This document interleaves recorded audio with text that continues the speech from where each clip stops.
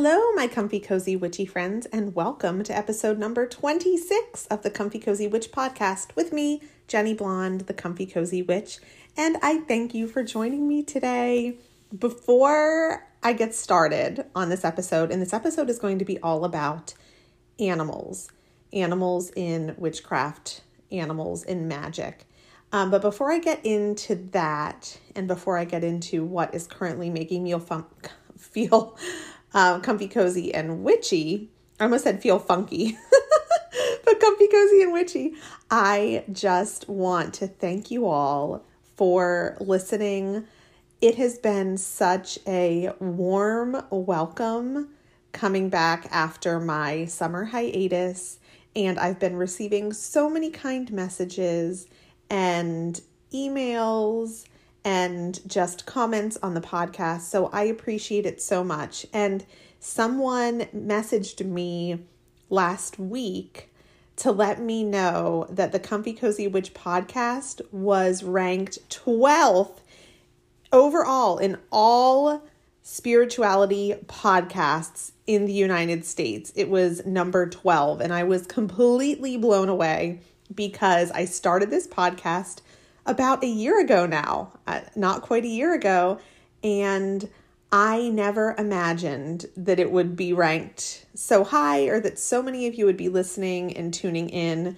I said many times before I started it kind of as a way for me to keep almost my own digital grimoire, or I guess podcast grimoire, and a way for me to just reach a couple of people and talk to them about my experience with my practice and how I practice. And I never imagined that it would have turned into what it has turned into. So I just want to thank all of you who are listening in the United States, abroad, everywhere else. In the UK, I was ranked number 5 in spirituality. So thank you to my listeners over in the UK, my listeners everywhere. So again, thank you so much. And now I want to tell you what is currently making me feel comfy, cozy, and witchy. So last week, I know I talked all about fall and just fall in general and the autumn season with Mabon, making me feel comfy, cozy, and witchy. And this kind of goes along with that, but it's something that I have been doing every morning for an entire week now that just sets my tone for the day, and it's just super relaxing for me.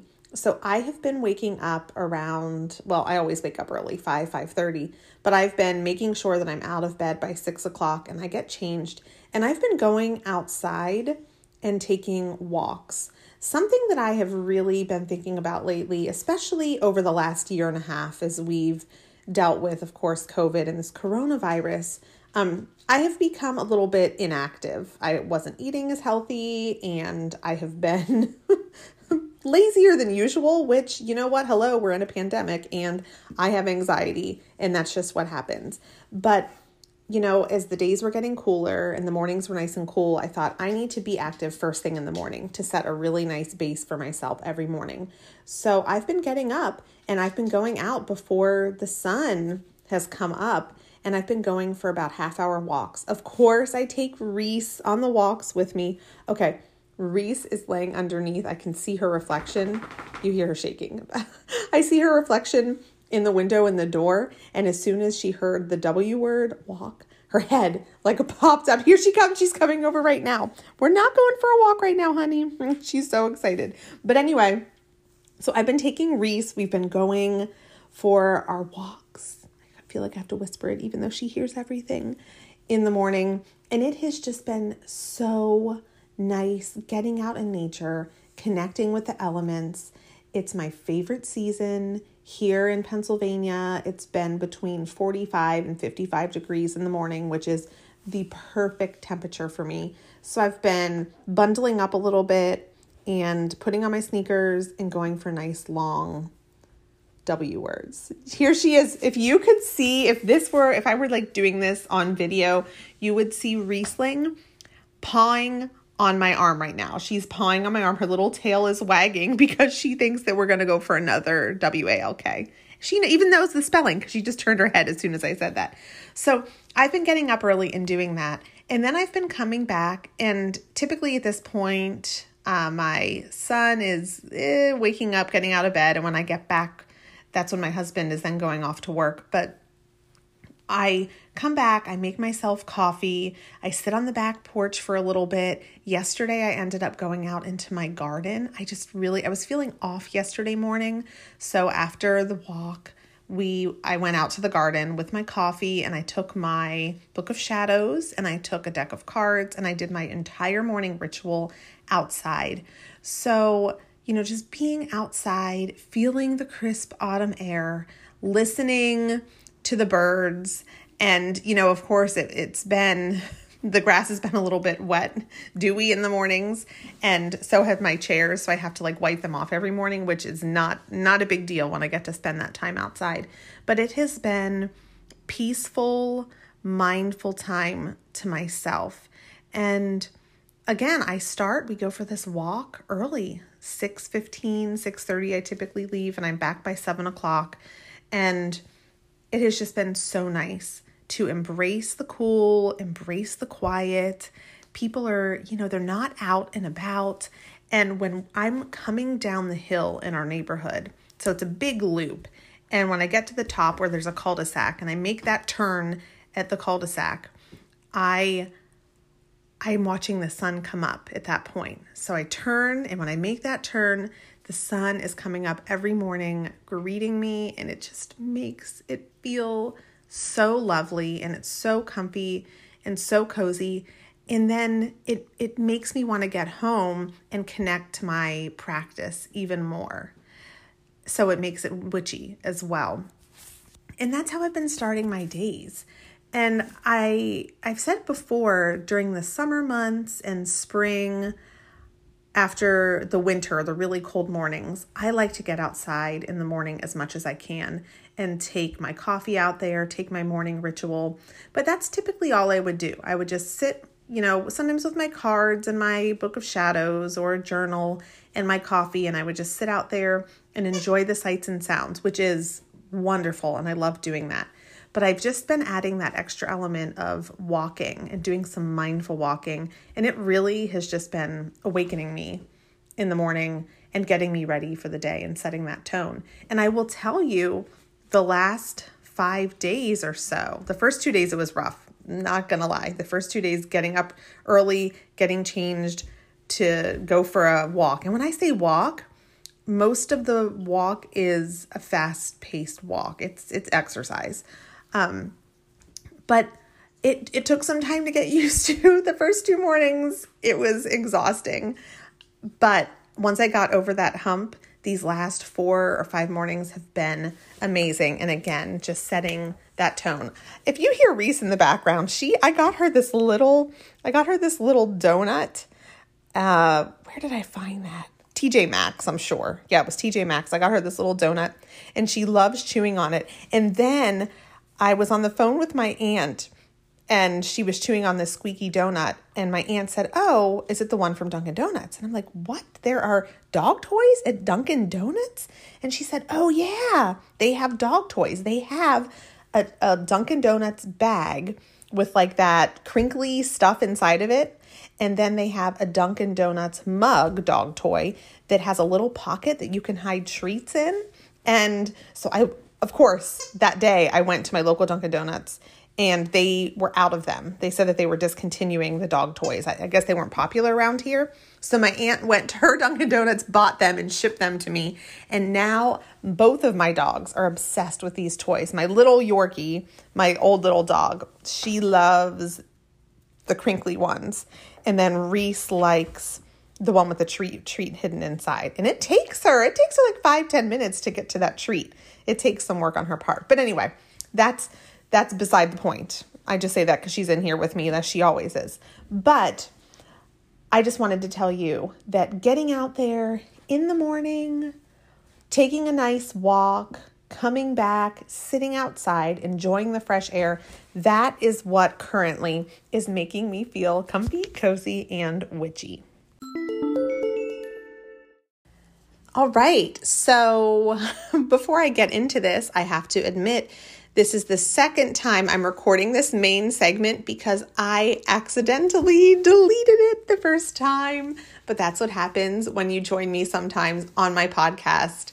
You know by now, technology is not my forte, or fort as it is actually pronounced, I learned a couple years ago. It is not my thing. And I have no idea what I was doing. I wasn't thinking completely, but I had a 20-minute segment and I completely deleted it. So guess what? I'm going to start it all over again, but that's fine. It's like I had a little rehearsal for you.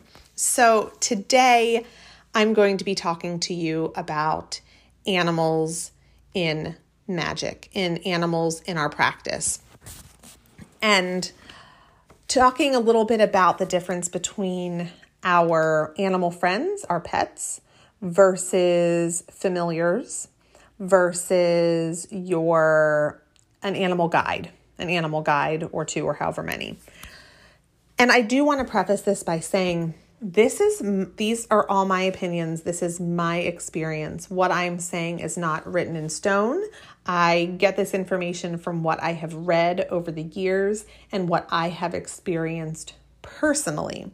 But if you do want any further reading, at the end of this segment, I will tell you about a couple of books that you can look into that are specific to the witch's familiar and familiars in general.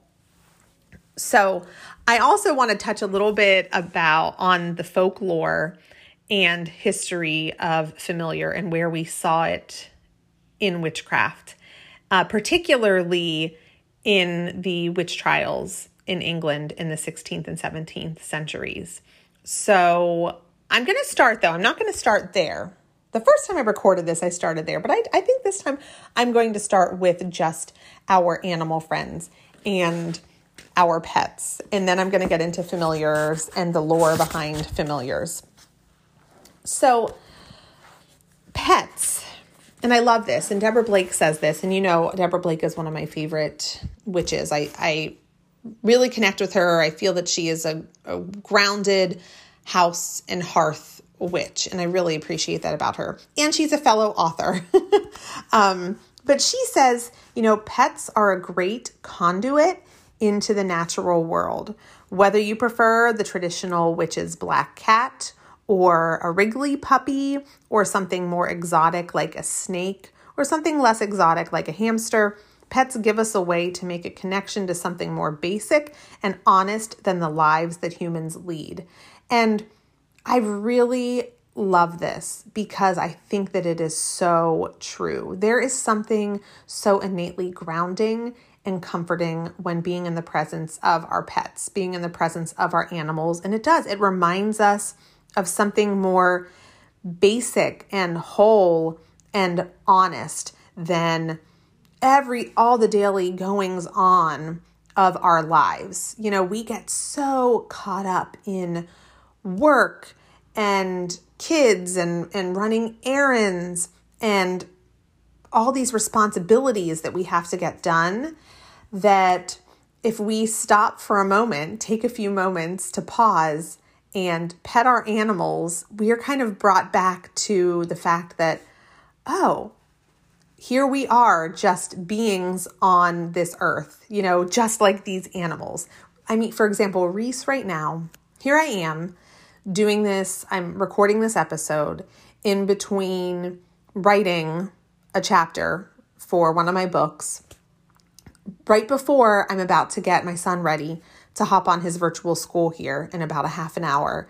And I have all these things going on, but I'm looking down right now at Reese, and she is just now laying underneath my desk. The sun is coming in the window right in front of me, and it's hitting right at my feet. So she's laying in the sun, just basking in this sun, soaking it all up, just being just so chill and precious and, again, basic and honest, while I'm thinking, I'm doing this podcast thinking about all the stuff I have to get done today. If I could just channel some of her energy, like how awesome would that be? But again, that's what our pets do for us. That's what our animal friends do for us. They calm us. They're there for us when we've had a rough day and we just want to plop ourselves down on the couch and cuddle up next to them, and they keep us warm. That's why they're here with us. And I have my two. I have my little girl, my little Yorkie, my old girl, I call her. She's about 12 and she is deaf and going blind, and she is the most precious little thing. And then I have my Reese here under my feet as well. She's about 7 years old and is just awesome. And we are very much connected, although I don't consider her a familiar, which we'll talk about in just a little bit. But these animals, and our pets, it's been proven through studies that the mere petting, just touching our animals lowers blood pressure and lowers heart rate and settles your breathing a little bit. And so there is so much benefit to having these animals. And then when we think of our magic and our practice and using and having animals that assist us with the practice, that's when we start moving into familiar territory. So I want to think if there's anything else I want to say about our little animal friends. So having a pet, obviously, it's a commitment and not something to be taken lightly. And a lot of people, I see it just breaks my heart. They get an animal just to realize they can't handle it and then send it back. But unlike some other religions that see the natural world and therefore all animals as things that belong to humankind, pagans, I think, take a different view of that. And we see the natural world as a gift we're allowed to enjoy, but not something that necessarily belongs to us. So Reese, my girls are a gift that nature has given me to enjoy, not just a possession, not just a belonging that's acquired and then you just toss away. Witches believe that animals are children of the god and the goddess, and we're fortunate enough that we can share our homes with them. If we're fortunate enough, we owe them the best care possible and to treat them with kindness and respect, just like we would anybody else in our house, because they're our little furry friends and brothers and sisters. And I think that's how we need to treat them. We need to treat them as such, with that respect. And I see Reese below me just living the dream. She gets her food. She gets her water. She's spoiled. Anytime I go outside, she gets her walk. I still feel like I have to whisper that word because now she's sleeping under me. And if she hears it, she's going to wake right up. But they are, they're our companions. Now, moving on to familiars. Before I get into talking about a familiar versus just our pet animals, I want to give a little bit of folklore behind familiars, because traditionally familiars were always known to work with witches. And that's one difference between, pets and guides, animal guides and familiars. Familiars are associated with witches, whereas obviously your pets and your guides, anybody can have those. But a familiar is it's confined to a witch. And that's what I see. That's what I believe. That's what I've seen in my readings. And that's just how I identify that. And of course, maybe not everybody thinks that way, but that's the way I think. It's witches, familiars. And that was shown throughout history, especially during the witch trials, when women and men were being accused of performing witchcraft and doing horrible things to others through the vessels of their familiars. And so years ago, hundreds of years ago, the witch's familiar was viewed as something negative because of these connotations and these witchcraft, these witches who were accused of witchcraft, that really they didn't have familiars to do these horrible things to people. They had animals, and somebody held a grudge against them and claimed that their animals or familiars, they could have been familiars, were doing these horrible things. So I want to talk about just a little bit of some of the folklore and the stories around this. So, this is talking from the trials in England in the 16th and 17th centuries. So Agnes Waterhouse, she was the first woman to be executed in England for witchcraft in 1566. And she actually confessed to owning a cat named Satan that she had been given by her sister. And it was thought that this feline was used to kill and injure several people, along with bringing misfortune to those who incurred Agnes's displeasure. So already we have that negative connotation when it comes to a familiar. And that was in the form of a cat. And of course, we all have heard the stories associated with the shape-shifting and black cats being witches in disguise and witches using their black cats to get what they want in nefarious ways. But really, when we further research, black cats are good, kind familiars and actually not the bad luck that people once thought. So when I was looking up some of the folklore around familiars, this animal kind of made me chuckle because I never considered it a witch's familiar. Because when I think of witches' familiars, I think of cats and toads and ravens and even dogs. But another popular choice was the ferret of all animals. So in the St. Osyth trials in Essex, and this is in 1582, Ursula Kemp had accused Elizabeth Bennet of keeping a ferret-shaped spirit in a pot.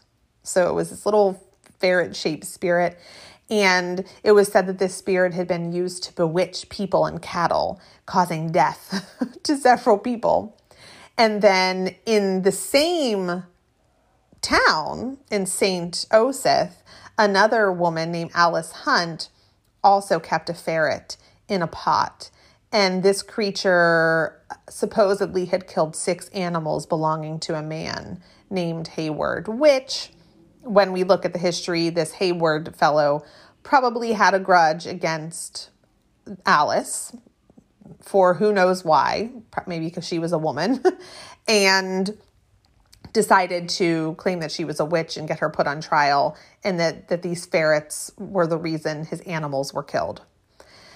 And the Edmonton witch, Elizabeth Sawyer, was also accused of having white ferrets in her house. And this woman was years later in 1621, but she denied that they had anything to do with witchcraft and that she had anything to do with witchcraft. So I just thought that was really funny. The ferrets, it kind of made me chuckle. And then mice and rats also appeared in the confessions of accused witches as they related, to crimes to their questioners. In 1645, Elizabeth Harris of Faversham, Kent, she confessed that the devil had visited her years ago in the form of a mouse, and he had promised to help her carry out revenge upon her enemies. And then Anne Cade, another woman from Great Holland, confessed to having mice familiars her mother had given her that she used to harm her enemies as well. And then I'll just give one or two more. One of the infamous Pendle witches, and if you haven't researched the Pendle trials, the Pendle witch trials, it's something to definitely look into. But James Device was his name. He confessed to having been visited by a familiar who was named Dandy, and Dandy came in the form of a dog. And Dandy asked for his soul in exchange for having revenge on anyone he chose.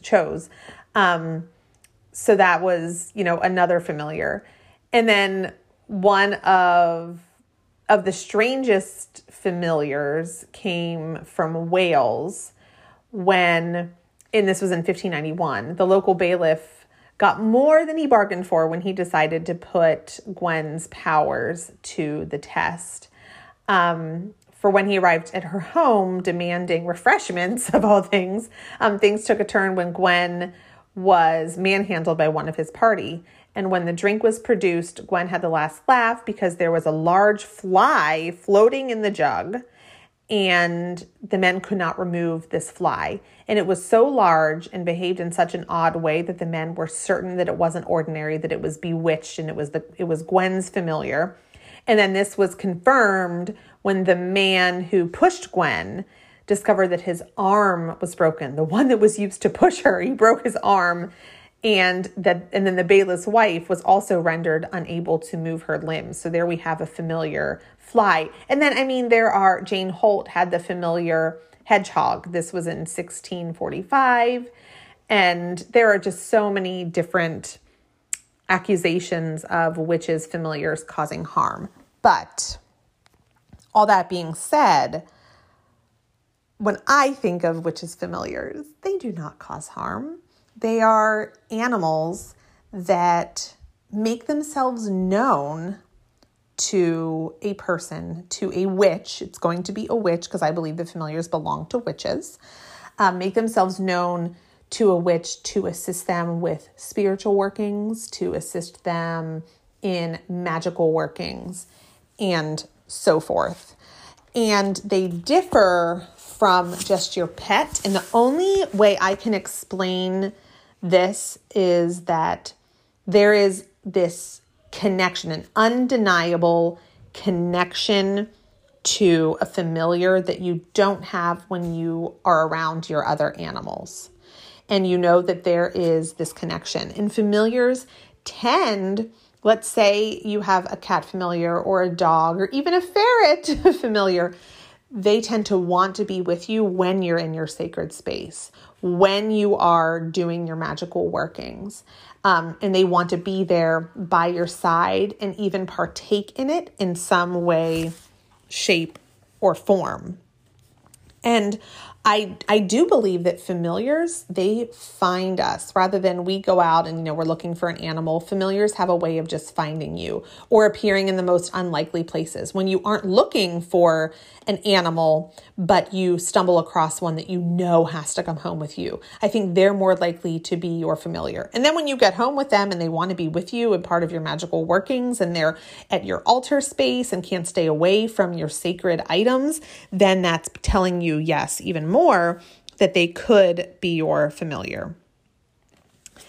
And I will say, if you're doing a magical working and an animal shows up, they might be trying to tell you something, that they are your familiar. I don't know if it's a bit of it's not a confession because I've talked about it before. And I've, referred in passing to Reese as my familiar. Oh, my little familiar. I truly think Reese is one of my wonderful, loving animal pets that I love so much, but I don't have that connection to her. She doesn't assist me in my practice in any way. And I don't have a familiar, and maybe one day I will. I think the closest to that I had was a dog I had growing up that I had this deep connection to. Abigail was her name. And when she died, it was devastating. And of course, losing any animal is devastating, but there was something about her that I think at a very young age, she was meant to be my familiar. And you know what? Maybe she'll show up in the form of another animal at some point and be able to work with me. But I don't know. I do know that witches have been working with familiars for centuries. And if you seek a familiar, or you may have been getting not so subtle hints from the universe that it's time to have one, just keep your eyes open. And when you are doing any of your work, when you're talking to deity or spirit or your guides, ask them to give you some hints to who your familiar may be, or to send one your way.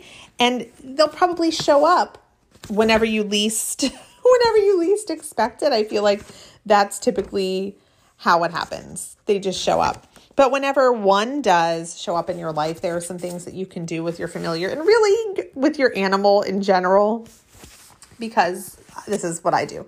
First off, and I talked about this in my first segment, is go for a walk. Get out there in nature. Go for a walk with your animal, dog, cat, ferret, whatever it is. Get out in nature, because that's where we are just in our truest form, when we're out there in the universe, in nature. But go out with them and see what they find interesting.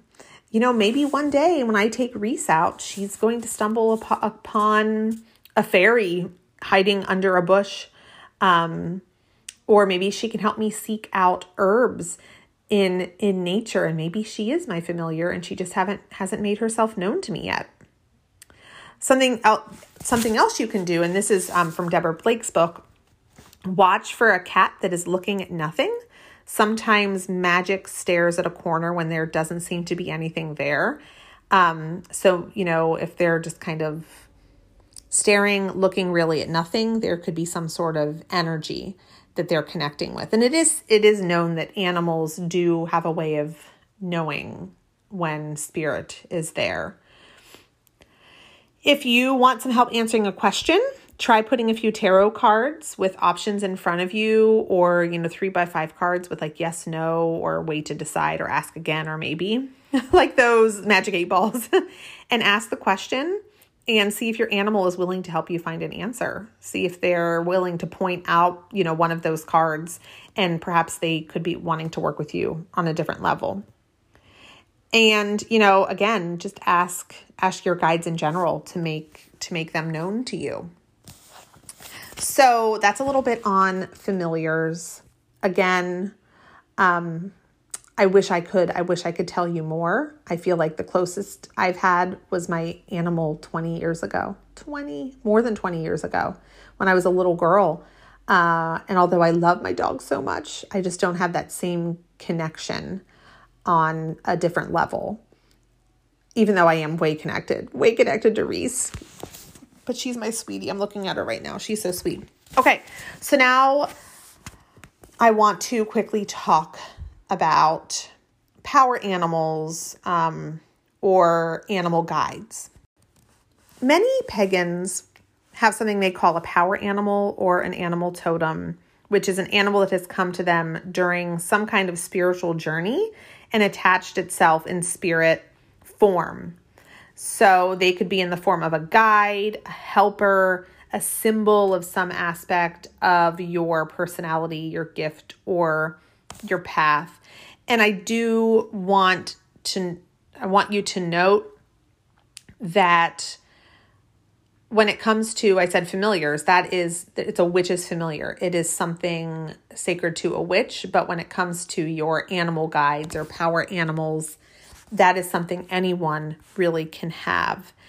And I want you to also keep in mind the use of the word totem or even spirit animal. I don't like to use those often. That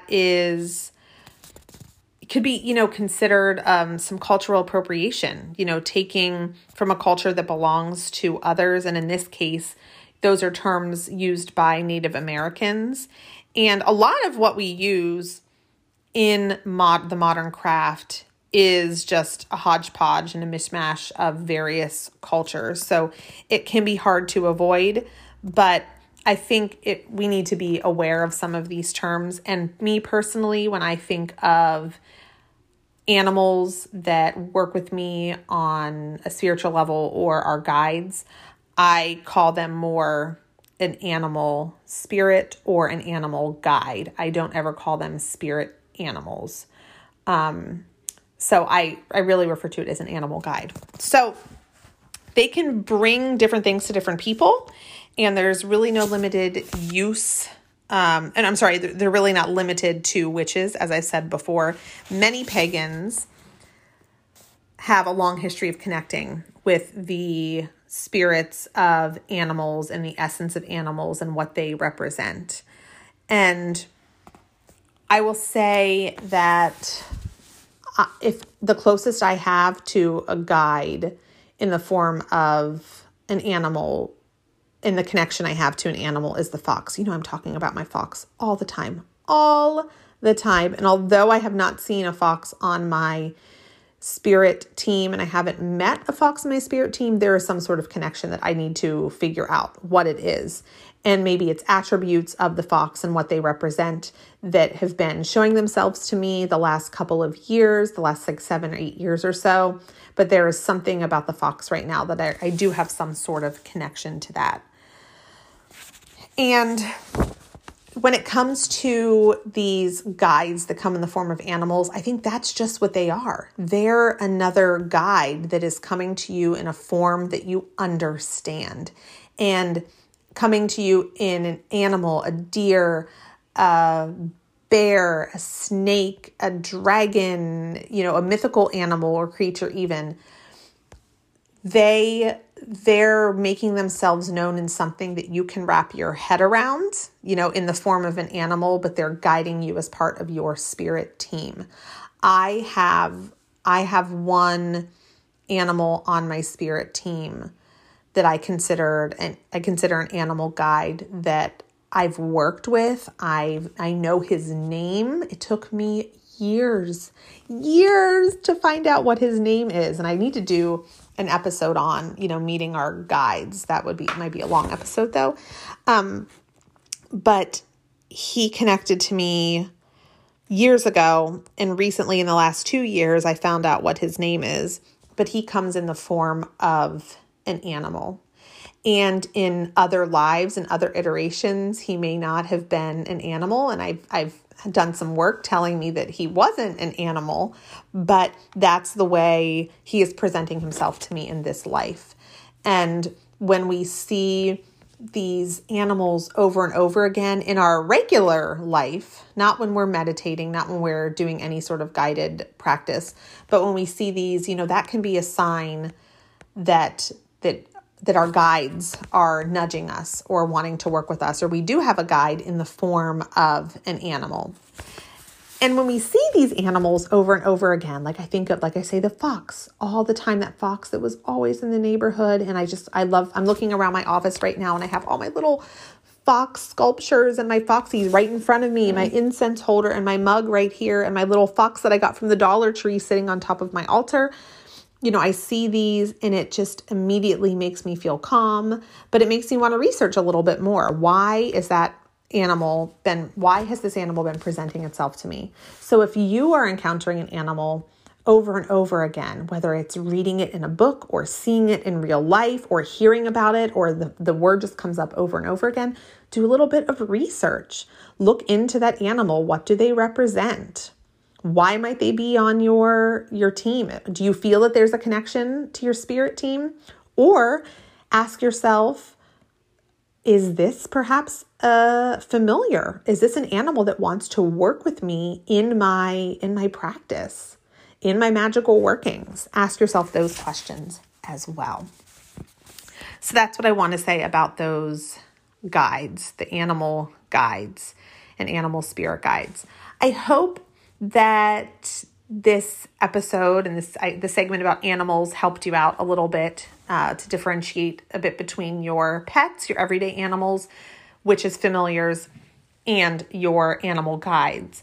But if you want to do more reading, particularly on familiars, I have 2 books that I want to recommend to you. First is written by the amazing Raven Grimassi, and this is The Witch's Familiar book. I think one of the first full-length texts, books written just on the Witch's Familiar, and I would definitely check that out.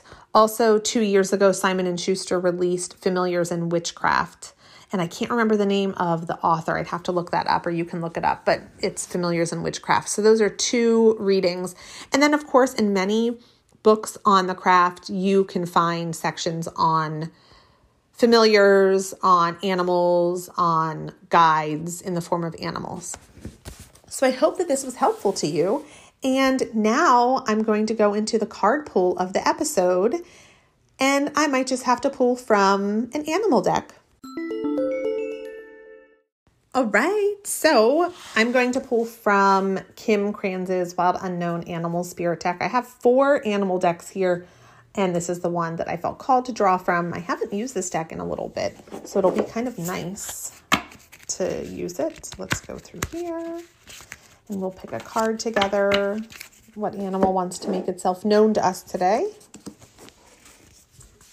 All right. Ooh, so we pulled the bat. Nice. And so the bat is all about darkness, letting go, and yes, death, but a death leading to some sort of rebirth. So before emerging, the bat waits for the sun to set and for the moon to rise, and we know this. In the darkness, it can see all that was invisible in the daylight hours. The bat is a master of the subtle senses, of the underlying forces that cause some things to prosper and others to fade. The bat card shows up to signify the ending of a chapter or the closing of a door, and he comes swiftly, encouraging us to move on. In just a few hours, a new day dawns, and there should be no more lingering in the past. I love this, and I think it's something that can resonate with so many of us and so many of you, that idea of letting go, just letting go of something in order to be in order for greatness to occur in the future. And that really goes along with this season, because now we're thinking, we're in the Mabon season, thinking about, you're okay? Reese just had a little reverse sneeze down there. Did you hear that? But the Mabon season, which is, gratitude, but then thinking about what you want to let go, what you want to release, because in just a few hours, a new day dawns. So when your bat energy is in balance, you're good at accepting things, adapting to things, and adjusting and adjustments.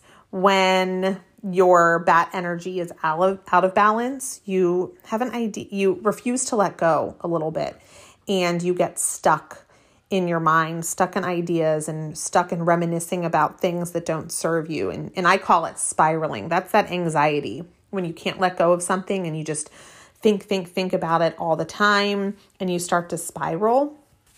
I think of that when I'm refusing to let go.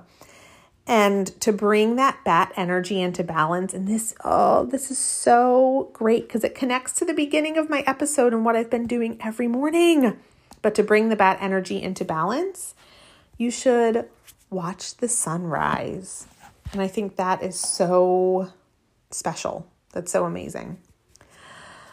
So I hope that you got something out of this. I want to do a couple of shout outs before I conclude, because there were a number of you since the last episode that left some reviews. So I really thank you for that. So first is Tallulah is amazing. I love that I'm saying that out loud. Like, Tallulah is amazing. That is your name. And you just say, I love this podcast with a little witch emoji. So I really appreciate it. Thank you so much. Also, Jane Blue Raven, you say this is uplifting and inspiring and my positivity is infectious. And I really do appreciate that. And, you say that you feel my joy and love of witchcraft. And I truly do. I love this. There's so much comfort to it for me. And you're a new witch, and I'm so glad that you're getting things out of this. So thank you for saying that. Nushi23, thank you for your comments. The podcast is amazing. Honestly, I get these comments and you can hear it probably. I can't stop smiling, because what started out as just me doing this, just talking, has turned into something that so many of you are loving and appreciating. So thank you for all of your support. Adrian, that's so funny. I can't believe I just said it out loud like that, but that's great. Thank you for your review, a podcast for great witchy information that's easy to listen to. I appreciate that. Sometimes when I go off on my tangents, maybe I'm not so easy to listen to.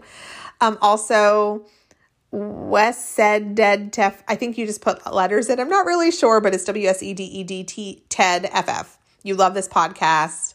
You're new to the witchy world and you feel so at home. And you're so welcome for introducing you to this podcast, and to Rowan, my good friend Rowan. Shout out to Rowan every episode pretty much. Let's see. Root Burr, thank you so much for your comments. An amazing podcast. And I thank you so much because you wrote PS. I also love how you keep it real by not editing out when your son asks you permission for snacks and to play video games. I got to keep it real. I'm not very good at editing and I don't have a ton of time to do it. So you get what you get. This is my authentic podcast. And then NCMTN Mama, sometimes the universe knows what you need and this podcast is what you needed. So I am so happy. It's like chatting with an old friend for you. And that's exactly what I want this to feel like. We're just sitting down at the kitchen table, having a cup of tea and talking about witchy stuff. S. Ardell, thank you so much. I'm glad that I am helping you in your practice. That's fantastic. And I really appreciate your comments. And Ula Gov, thank you so much for your comments as well. I'm glad that you find it easily digestible. That's what I hope for you. So everybody, thank you so much. So ways that you can support the podcast is doing that, leaving a review, leaving comments, a rating review on Apple or Spotify or wherever you listen to this. If you can leave a review, I really appreciate that. You can also support me by, I can't even think right now, checking out, something exciting that I totally forgot to mention. But if you subscribe to my newsletter, which you can get over on Instagram in my bio, that you already know this information, but I will be writing witchy, magical, cozy mysteries under my name, under Jenny Blonde, the Comfy Cozy Witch. And I'm really excited. I have written cozy mysteries in the past under a pen name, but I decided that I wanted to launch ones that are magical and witchy and a little bit of paranormal. And I'm really excited. And that is going to be under my name, obviously, Jenny Blonde. But you can find me on Instagram under that writing account, the Cozy Mystery account, at Cozy Witch Writes, like writing, Cozy Witch Writes. You can check me out there. And I'm really excited because I'm going to have a free little novelette coming out soon. And then I'm going to release the first full-length book in my Cakes and Cauldrons Cafe series early next year. I'm talking January, February. And I'm working on that first book right now. And I'm really excited about it. But you can find me on Instagram. You can find me also at the Comfy Cozy Witches Facebook group. It's a private group that you can feel free to join. We have almost 10,000 members strong, and it's an awesome group where you can just talk about your practice and meet other like-minded witches. It's been fantastic. And yes, so thank you for listening to the episode. And until the next episode, everybody, stay comfy, cozy, and witchy.